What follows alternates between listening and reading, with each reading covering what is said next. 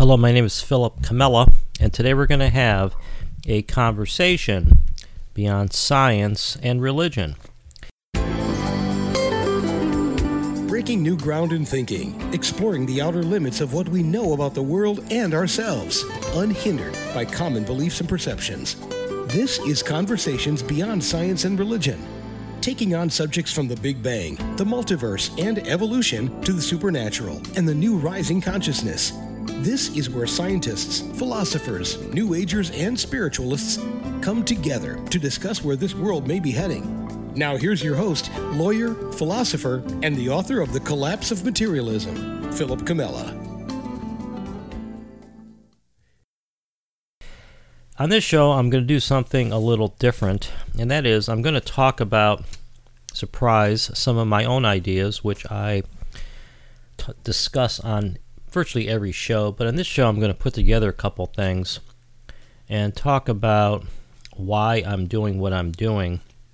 And to begin with, I'm going to talk about a article that I'm just about done with. It's called Why Mathematics is Unreasonably Effective at Explaining the Physical World. And I'm also going to talk about another piece called The More Probable Worldview.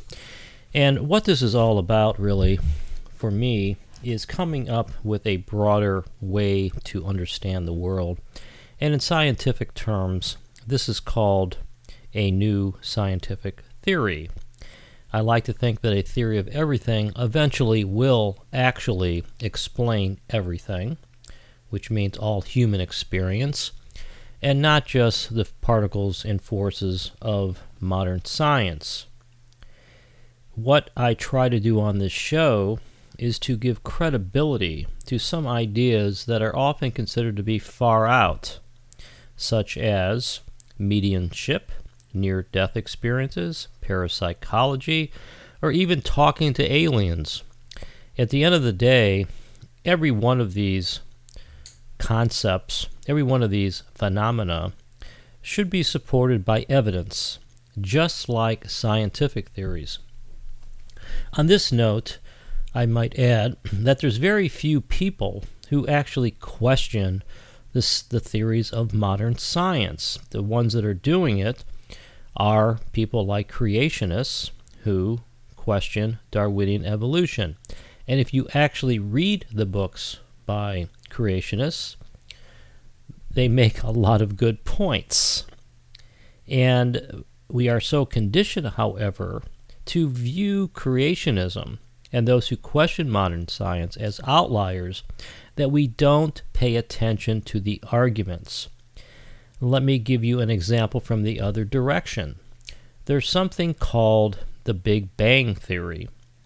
This theory is accepted virtually without question by everybody. It's accepted as scientific orthodoxy by every modern physicist. It's taught in the universities.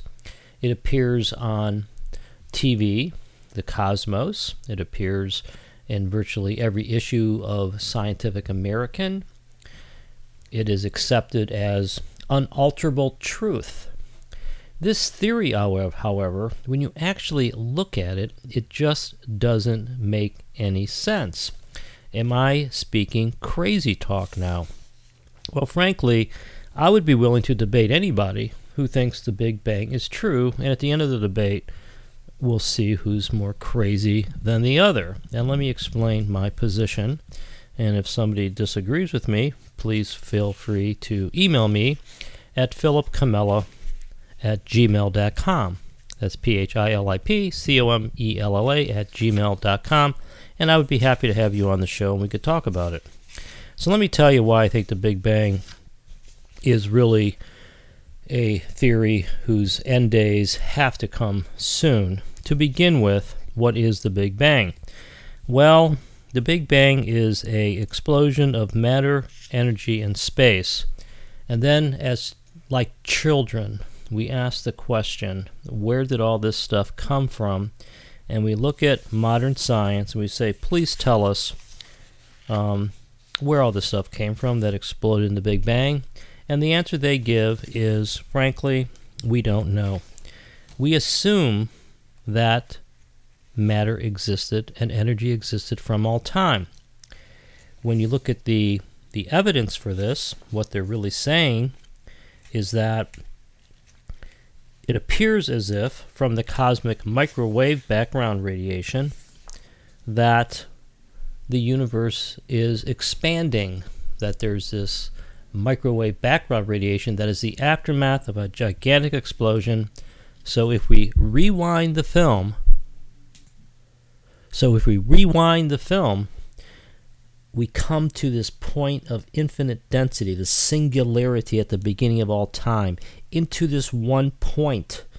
All the universe, all the billions upon billions of galaxies and stars are condensed into this tiny little point. So then we might ask, well, that's nice. You just condense the entire universe into a fine point. A point, by the way, that no one's ever experienced, saw, measured, or barely imagined, because it's an awfully amazing point that it's got the entire universe into this little pinhead. And so we say, okay, where did this come from? Where did the pinhead come from? Well, Stephen Hawking, in his book, The Brief History of Time, says, well, that can't be answered because the laws of physics break down at the singularity. Well, that's great. So that means the question's unanswered. And then there's Leon Lederman, who wrote the book The God Particle and gave the Higgs boson, by the way, the title, The God Particle. He says in his book, the very first page, pick it up, The God Particle, he says, when someone starts talking about the very beginning, they're just making it up. One of the most truthful perspectives on the beginning of it all is by George Gamow, who is actually the originator of the Big Bang, and he wrote a book called The Creation of the Universe back in the 50s or 60s. And in this book, he talks about the creation of the universe, but he was criticized for really discussing creation, something out of nothing. And he came back, and in the second edition, he said, hey, I really didn't mean to answer the big question about how something could come from nothing. I was really talking about how the forces of nature sort of fashion the world when you already have something. So that doesn't answer the question either. Then there's Alan Guth, the originator of the inflationary theory, which we're going to get to in a second here. Alan Guth says in his book, The Inflationary Big Bang, after making a lot of grandiose pronouncements about how the inflationary theory solves all these problems, he says, well, inflation doesn't really bring us back to the ultimate origin, but if we had one speck of matter, then it could create the universe. The most truthful perspective on this question really is found in a book called Physics for the Rest of Us. And in this book, the author says that essentially, I think the author is Roger Jones, he says that modern physics takes matter, space, and time as given. They're already there, and then the scientific method works. So my point here is that the Big Bang is a theory. It's a theory about how a speck of matter evolved over time, but it doesn't explain where that speck came from. And this is a fundamental flaw, because it's like saying someone's going to build you a gold castle in the sky, but they have no gold and no way of keeping it up in the sky. And before we start talking about this kind of creation, we need a mechanism to create something from nothing. And without that, we're simply engaging in speculation. So from the beginning, from the start of it all, our original questions as children, gee, where did all this stuff come from, is true. It's a good question. We don't know the answer to that question. But the problems are just beginning when we start talking about how something came from nothing. The other problem, very, very serious, is that we have to understand that in a modern scientific worldview, we are supposed to separate the physical world, which is the singularity, all the matter that exploded in the Big Bang, we separate it from ourself. What this really means is that science cannot allow any mind, God, or spirit to become infused into the matter, because that sounds too spiritual. We can't have intelligence guide the outbreak, the explosion of the Big Bang. Okay? But that, of course, leads to a big problem, because the question is, how is mere random movement going to generate a world of mathematical order? Now, at this point, a lot of objectors will say, well, there's natural selection, or there's a natural law. They use the word nature or natural to explain why matter starts following the laws of nature. Well, what's weird about this is that where is this nature coming from? What is the natural law that is guiding the movement of these tiny particles? There is a system of thought in philosophy that's called pantheism, that is associated with the Jewish philosopher Benedict Spinoza, who believed that nature is God. And ironically, guess who is one of the followers of Spinoza? Albert Einstein. He was a follower of Spinoza. He thought that the laws of nature are God. And that's sort of what most modern scientists believe. They really believe that nature is God, that the laws of nature are God. And what this ultimately comes to is that scientists are pantheists who believe that nature is God. Now, here's a quote from the book called Dreams of Reason by Henry Pagels. He writes, "We can safely drop the traditional idea of a demiurge, or God, for there is no scientific evidence for a creator of the natural world. No evidence for a will or purpose in nature that goes beyond the known laws of nature." So nothing goes beyond the known laws of nature, meaning that to them, the laws of nature are God, are spirit. That's the intelligence. Now remember what I said, that the book by Roger Jones, Physics for the Rest of Us, is very candid on this topic, where he says that science, that physicists takes matter, space, and time as given. Well, science takes the laws of nature as given as well. And so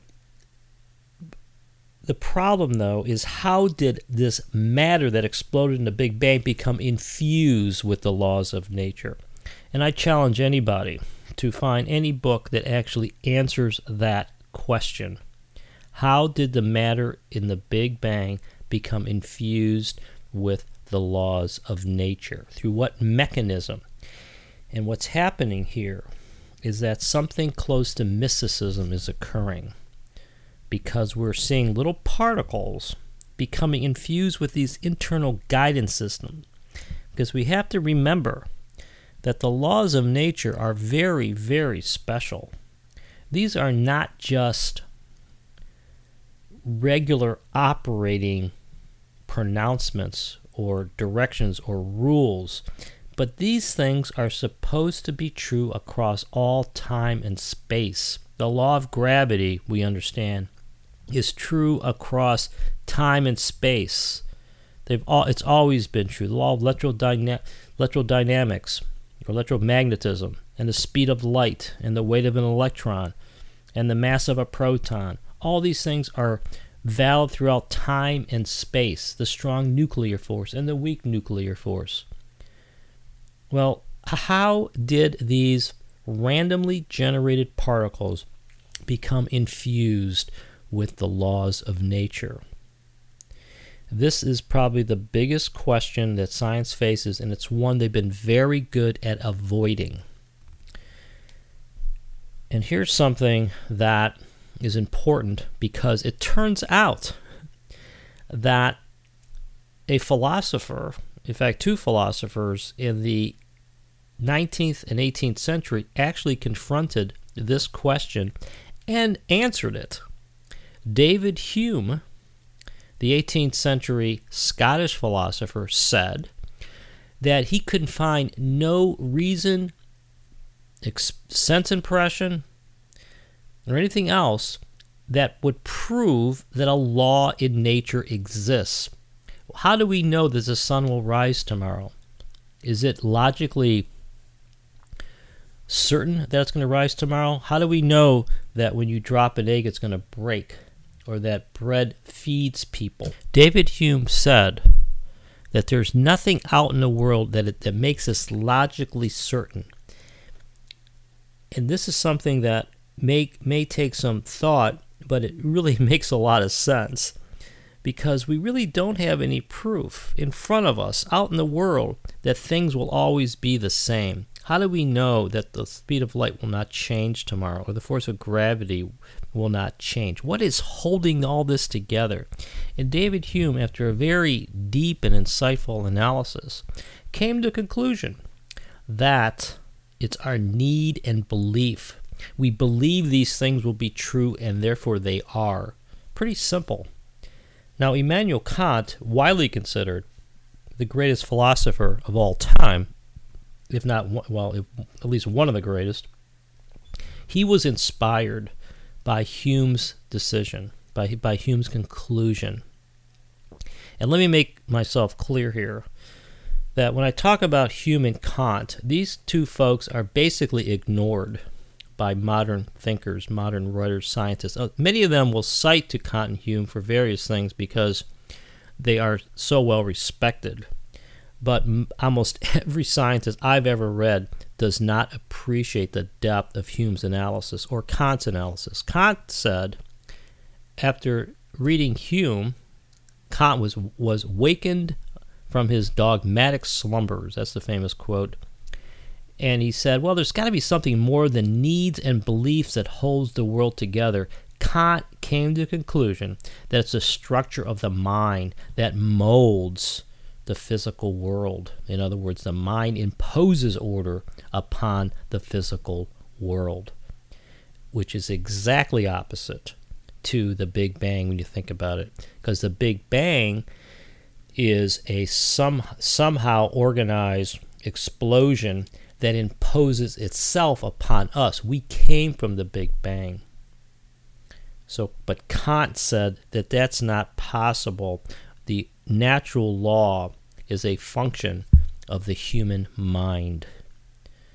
And that's a radical statement in today's age. It's why I am considered to be radical, but it happens to be, I think, true, and it's also more valid than the materialistic scientific perspective. So let me move on with the Big Bang.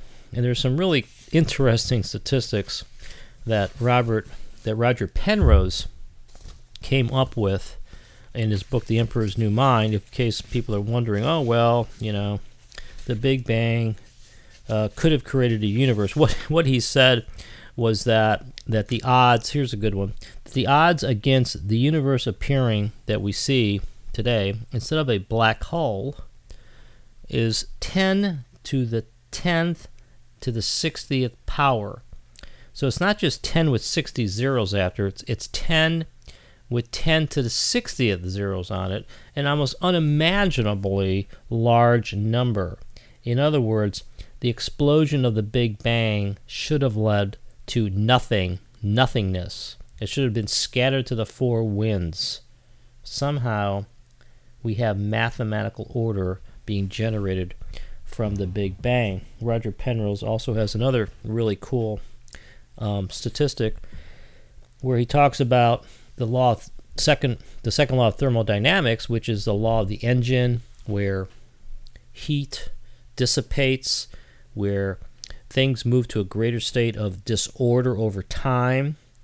And so to lead to the order state we have now from an explosion is incredibly unlikely when you think about it, because even though there's a chance that disorder will lead to order, the odds are insurmountable that if you start with disorder, you're going to get more disorder, or even if you start with order, you're going to get more disorder. The best example is hot water cools. The example I use in my book, The Collapse of Materialism, is if you leave a bunch of children in Toys R Us, things are going to become more disordered. That's another example. Not exactly the perfect example, but it's a little bit more fun than some of these other ones. But Roger Penrose said that the odds against our universe being created from the Big Bang against the second law of thermodynamics is 10 to the 10th to the 123rd power. Again, it's not 10 with 123 zeros after it. It's 10 with 10 to the 123 zeros after it. Of course, it's an estimate, but you get the idea. It's wildly improbable. And in fact, I would call these the odds of the impossible. It's just not going to happen. So science, materialism, needs some organizing mechanism to create the world. And you know what? They know, scientists know that there has to be an ordering mechanism, but they've been, to me, not admitting that fact. And here's two examples that are on almost front page news that we hear about all the time, that it turns out we live in something called a flat universe, and this is called the flatness problem. And the flatness problem is sort of simple in some ways, and that is, under Einstein's theory of general relativity, a certain amount of mass bends space, warps space one way or the other. And if you have exactly the right amount of mass, then you'll have a flat universe. In other words, it won't bend one way or the other. Sort of like a pencil balanced on the point, perfectly flat, perfectly balanced. And it's much more likely to be going one way or the other. And then if you think about the early universe, that if it was slightly off of being flat, it would gradually tip one way or the other, right? Because the forces of gravity are going to make it go away from perfect flatness. And ironically, when it turns out that when scientists have measured the mass in the universe, it's exactly flat. Yes, we live in a flat universe, which one university physicist, Alex Filippenko, has basically said that flat universe is 5 atoms per cubic meter. And guess how many atoms we have in our universe? 5 atoms per cubic meter. Exactly the number of atoms per cubic meter we need to have a flat universe. Isn't that strange? We're not talking about just some kind of wild, jumbled together collection of dust that led to a ordered universe. We're talking about a universe that produced an explosion that led to a perfectly flat universe.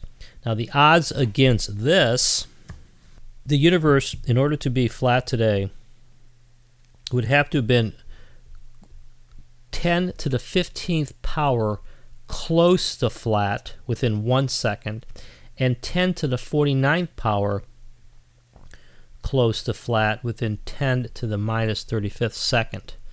What is this saying? This is saying that because over time, any imprecision in flatness is going to magnify over time. And so it has to be very, very close to perfect flatness in the beginning in order to stay flat. It's sort of like walking down a street and trying to balance a plate on top of a stick. And we try to do that where you walk, and you know that as soon as that plate starts wobbling, you're dead, because the wobble gets worse and worse. It's exactly the same thing. So why is the universe flat today? That's a strange one. Why why do we live in a... Doesn't it sound like the universe is designed or is finely tuned? And there's something else here before I tell you what science's solution is. It's something called the smoothness problem or the horizon problem. And that is, when scientists look at the cosmic microwave background radiation, this relic of heat across the heavens that's supposed to explain the Big Bang, or supposed to be a fossil of the Big Bang, it turns out that the microwave background radiation is the same across all regions of the universe to 1 in 100,000. So how is it possible for this explosion to have led to such uniformity across the heavens? You add on the fact that the universe looks the same in all directions, generally, and from all perspectives. Why do we live in such a balanced universe? It really suggests something is going on. And then, in the 70s, and continuing since then, Alan Guth came up with this idea called the inflationary universe, which has gone through various changes over time. But the inflationary universe essentially says that, well, we can get rid of the flatness in the horizon and smoothness problems if we imagine that the universe was tightly condensed in the beginning and shared information, and then it ballooned something like 10 to the 50 times in 10 to the minus 35 seconds, and then just went on its graceful expansion with the normal Big Bang theory. In other words, this is really a computer model, when you think about it, of how creation might have started or could have started in order to solve the flatness and horizon problems. Now let me be very specific on why everybody should care about this. And that is, the flatness and smoothness problems show that there is a design. It shows fine-tuning. It shows that something is up. It is impossible for random creation, given everything we've already talked about, which is something from nothing, the odds that we would be living in a black hole, that we're going against the grain of the second law of thermodynamics, smoothness, flatness problems, without there being some fine-tuning, some intelligence, maybe even a God behind the scenes. But scientists, in their textbooks, in the universities, don't want anything to do with intelligence that's other than their own brains. They want nothing to do with spirit, nothing to do with any kind of God, whether it's inside of us, outside of us, or somewhere in between. And therefore, they pledge allegiance to the inflationary Big Bang. And they trumpet the achievement of the inflationary Big Bang as being the solution to the flatness and horizon problems. Now, does this make any sense that we put our chips on a mathematical theory simply devised to do away with strong evidence of fine-tuning? Well, not only does the inflationary Big Bang sound preposterous, because how did it just come to pass that the universe inflated by this incredible rate, 10 to the 50 times in 10 to the minus 35 seconds or something like that, just to do away with the flatness and horizon problems, just to give us this balanced universe? Boy, that's pretty lucky on our part. Well, Paul Steinhardt, a Princeton professor who was one of the originators of the Big Bang, who I had on my show a couple years ago, he wrote an article in Scientific American basically saying that the inflationary Big Bang was more improbable than the original Big Bang. And according to Roger Penrose, the same guy who came up with these other odds, that the odds that inflation would have led to our current universe are something like 10 to the Google power, that's 10 with 100 zeros after it, more unlikely than the original Big Bang. Why? Well, because it takes a special kind of inflation to work in a way just to eliminate the flatness horizon problem and to lead to the universe we have today. And that, folks, is why we're living in this quandary right now where everybody seems to want to believe in the Big Bang because it's the thing to do, but it just makes no sense when you look under the covers. And so what I try to do on this show is I try to look under the covers between interviews, between guests and with the guests, try to question some of these things. And don't take my word for it. Read some of the books that I've mentioned. My own book, The Collapse of Materialism, is really, in many ways, an expose of some of these outlandish theories of modern science. And why is this so bad? And why do I care so much? Well, I care so much because to me, the world comes from us, not at us. And if it comes from us, then it's our responsibility to make it better. Science, I believe, this is material science, not the ideal form of science or the scientific method. I'm talking about materialism, has abdicated responsibility for the world to some dark and impersonal forces out in the void. They've imagined that this world could have been created apart from God because they don't want to have any God disrupt their equations.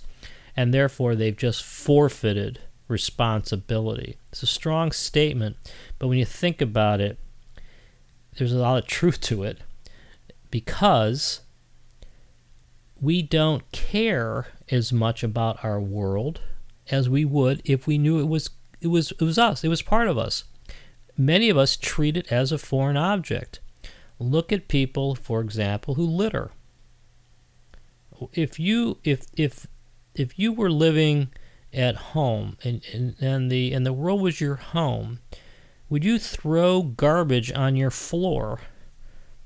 I don't know. I think some people may and some people still do, but if it's your home, you treat it with more respect. And so what I'm saying is that not only does it make good sense to treat the world as our home, but it's also scientifically proven, or it's scientifically provable that the world is part of us. It's a reflection of who we are. And when we let materialism separate ourselves from the world, we abdicate responsibility for it. And that is not a good thing. This is Philip Camella. This is Conversations Beyond Science and Religion. I am doing some my own speechifying here for a change of pace. Anybody who wants to challenge anything I'm saying or debate me on the show or discuss this on or offline, just email me at philipcamella@gmail.com. My website is www.thecollapseofmaterialism.com, where I've got some articles and blogs and other things that are advancing this thinking. Now, I want to move on to another point that I think is really important here, which is that the more I think about it, the more I've come to the conclusion that this is really not a logical issue or an issue of rationality. This is a social issue. Most of us believe in science such as Darwinianism, which is a whole other topic, or the Big Bang, because other people do, and other people who are smarter than we are, or we think are smarter than we are, and it's taught in the schools, and everyone thinks it's true, and therefore you are irrational if you think it's not true. Well, isn't that sounds like going along with the Joneses, or being a lemming, or being closed-minded to me. Go follow the Big Bang, it's fine, but at least think through the options. Probabilities rule our lives. We choose college majors that offer more job opportunities. We pick mates that better ensure long-term success. We choose investments that are more likely to pay off in the long run. We bet on horses with better records. Choose the route to work with a lower chance of congestion. Pick the car with a better repair record. On and on and on. When we think about it, probabilities rule our lives. But when it comes to the big questions, who we are, does God exist, what's the ultimate makeup of the universe, does God have a purpose, we tend to let others do the research and place our bets on what authority figures are telling us. We don't think these through ourselves.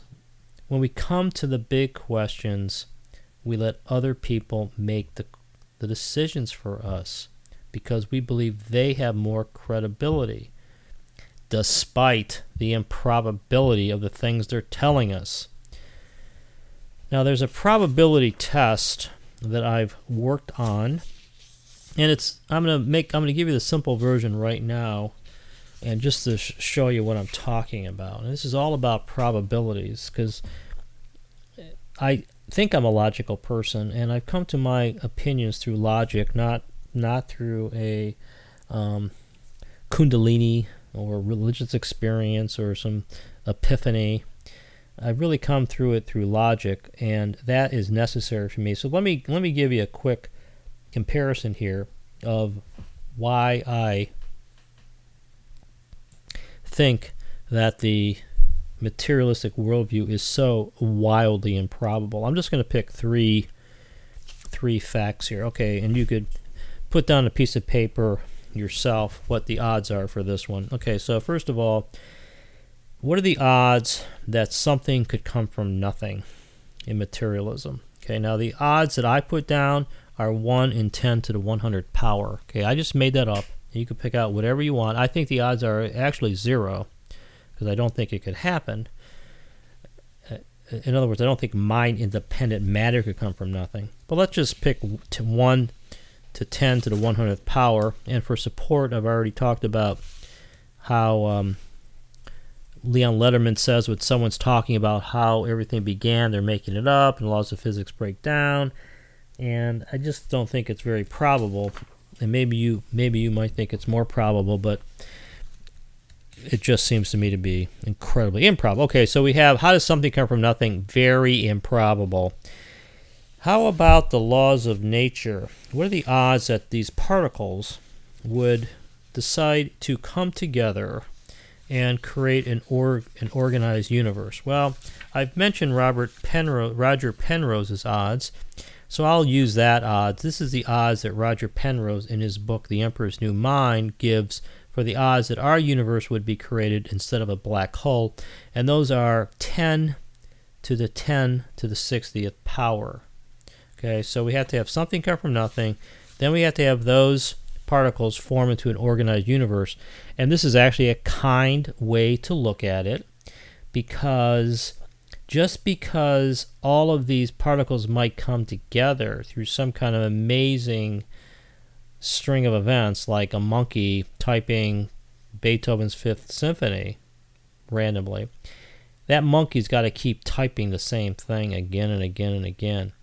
The speed of light's got to be constant. Electrons got to weigh the same. For it to continue repeating, I think we are in the odds of the impossible. But I'm using 10 to the 10 to the 60th power as being the odds against particles forming into an organized universe.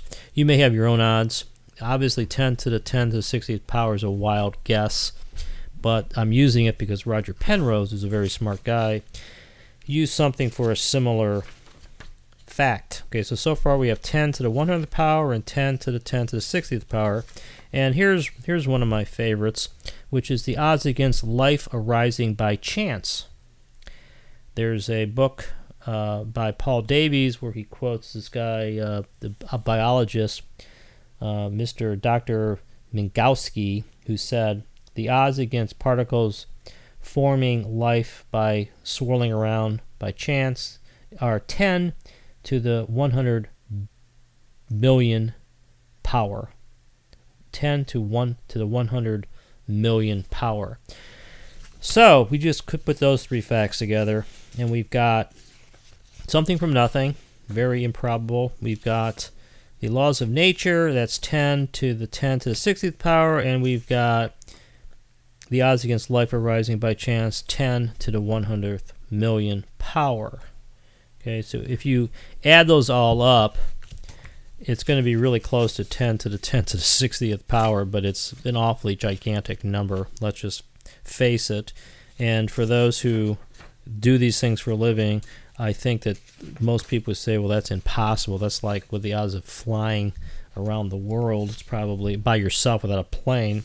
That's probably better odds. Well, let's compare those odds to another perspective, and this would be a mind-first perspective.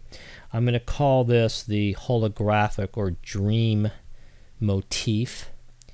I call it the real dream worldview in my book, The Collapse of Materialism.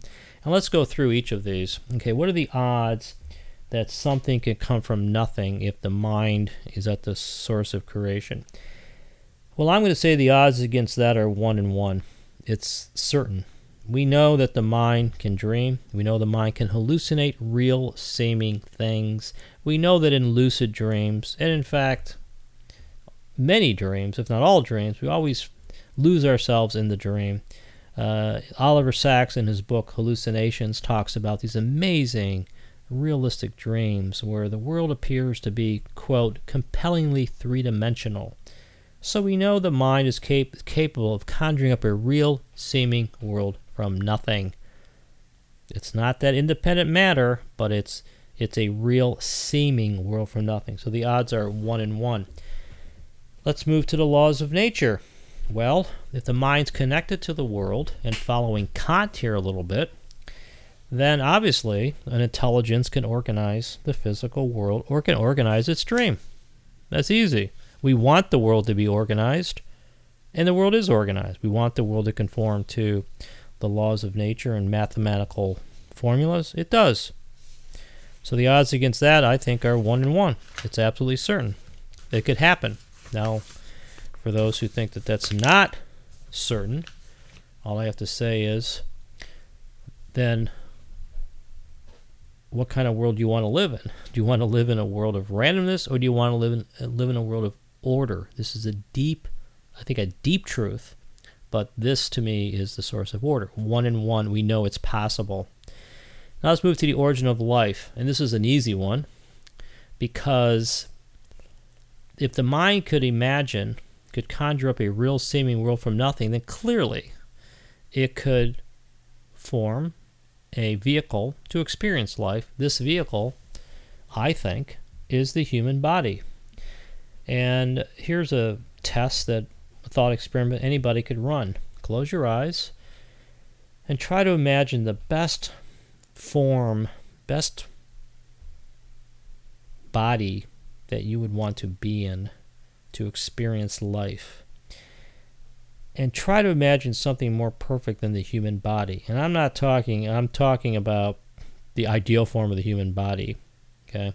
But try to imagine that. Now, one thing that always strikes me, and this is maybe a little different, but every time there's a science fiction movie, an alien movie, it seems as if the aliens are always sort of human-like. You know, they got maybe 3 eyes or 2 heads or something, but many of them, you know, they have the same number of arms and maybe their haircut's different.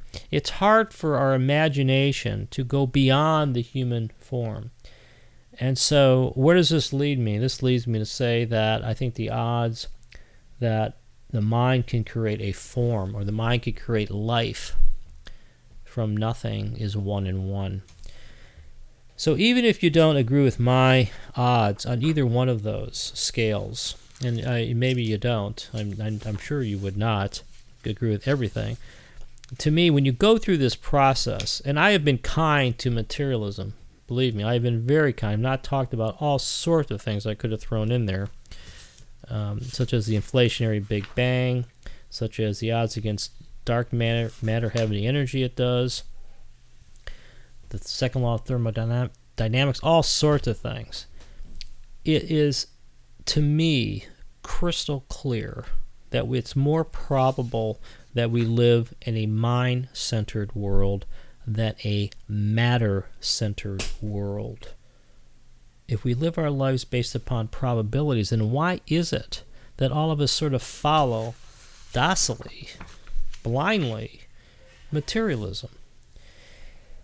And I don't really know what the answer to that is, although I've done a lot of thinking about it. I'm going to give you my five 5 answers to that question. Why we follow materialism even though it is so wildly improbable, and even though the mind-first approach is incredibly more probable.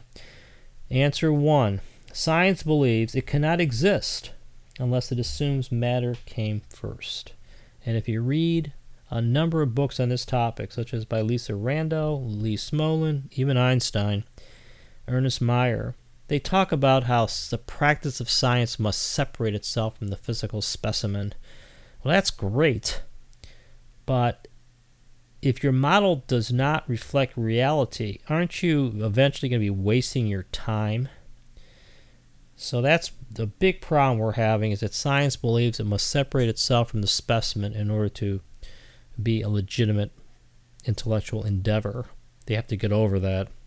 Number 2, we really want there to be a real independent world. We really do. Everybody does.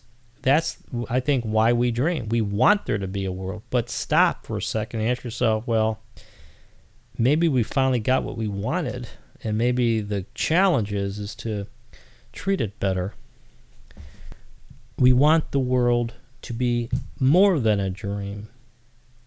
We don't want to live in some queasy, vibrating, shadowy world, phantom world, scary. We don't want that. But that's something we got to get over. Guess what? We're part of it, so it's real to us. We are dream creatures living in a dream world, or spiritual creatures living in a spiritual world. You know, there's that famous saying that we're not physical beings having a spiritual experience, we're spiritual creatures having a physical experience. That is exactly correct. We are spiritual beings pretending to have a physical experience. Another one of my answers to the question of why we believe in this wildly improbable worldview of modern science, of materialism, is that we've not risen to the level of spiritual maturity to accept the world as spirit. We just haven't grown up. We haven't come to accept the world for what it is. And I think that is extremely true, and it really is a statement of our time, of our times that we're living in. And lastly, it's very similar to the last one. We're not ready to accept the responsibility of being God. You know, Hinduism is based upon this lovely, beautiful principle that the self is God, Atman is Brahman, and we sort of rise to this realization that we're one with everything. Sounds real mystical and fanciful, but it's really another way of saying that in practical terms, we have to come to the realization that we are one, that we are part of God, and we rise to this realization that the world joins with us and is part of us and is a projection of us. And unfortunately, materialism has sort of, to me, misprogrammed our brains by imagining that it's a foreign object, ignoring all the evidence against it, ignoring parapsychology, near-death experiences, sweeping under the rug, fine-tuning of the Big Bang, the incredible mathematical order of the universe, pretending as if being natural is somehow being scientific. All these things are working against us, are working against our mission, which to me is to rise to the realization that the world is us, that's part of us, and that when we come to our senses, we realize that this is actually a good thing, that we live in a magical world, and the ultimate goal is to join with the world, not to distance ourselves from it. This is Philip Camella. This is Conversations Beyond Science and Religion. Thank you for listening to my little speechifying, but I thought it might be fun just to talk about some of my thoughts that I've collected over the years, all of which are much more fully developed in my book, The Collapse of Materialism. We'll see you next week. I'll have on the show one of my favorite guests, Amit Goswami, to talk about his new book, Quantum Economics. See you next week. You've been listening to Conversations Beyond Science and Religion, hosted by Philip Camella. To find out more about Philip and his book, The Collapse of Materialism, visit thecollapseofmaterialism.com.